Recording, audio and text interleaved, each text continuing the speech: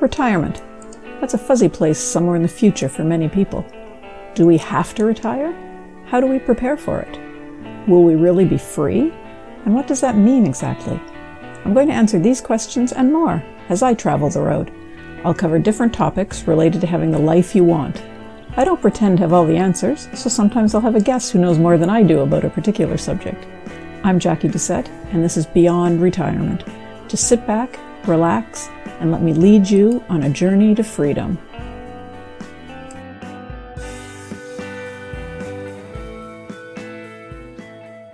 Hello, and thanks for tuning in to episode 24 of Beyond Retirement. I'm your host, Jackie Doucette, and today I'll be talking about how having a pet will play a role in planning your journey.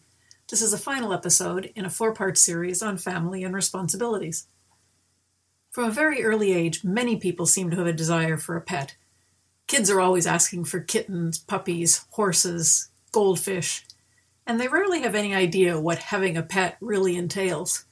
As parents, of course, we know the responsibilities involved, and we know that our children are not going to enjoy all the work.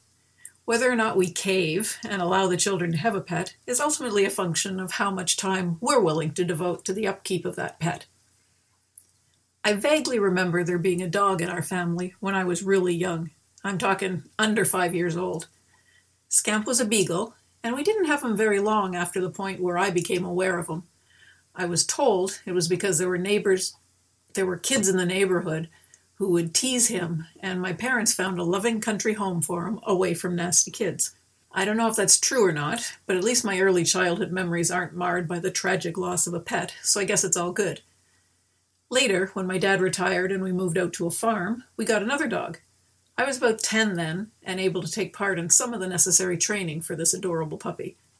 As I recall, I spent about 10 minutes a day doing the training, but somehow this dog was amazingly obedient. I have a feeling my dad had a lot to do with that. Time passed, I finished high school and I left home.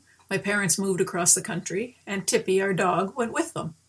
Moving from a house on a farm to an apartment in a small town was a big adjustment for the dog. He wasn't used to being inside at all, let alone actually living inside. And now he was confined to this apartment, with a bit of a backyard behind it.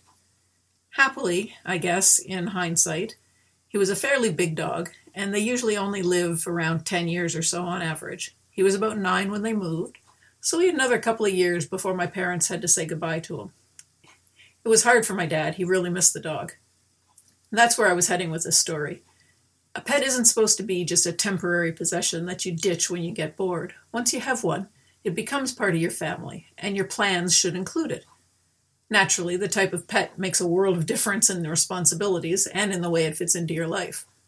A goldfish or a hamster doesn't need the same amount of care and attention that a dog or a cat needs, and a horse is going to require a lot more space than a guinea pig.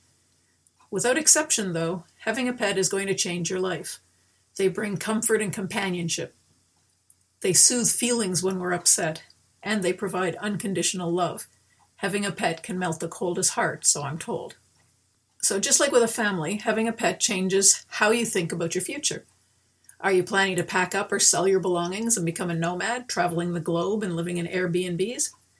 You might want to give some extra thought to how welcome your pet will be in each of the locations you select, especially if your particular species of pet is a little less common than some.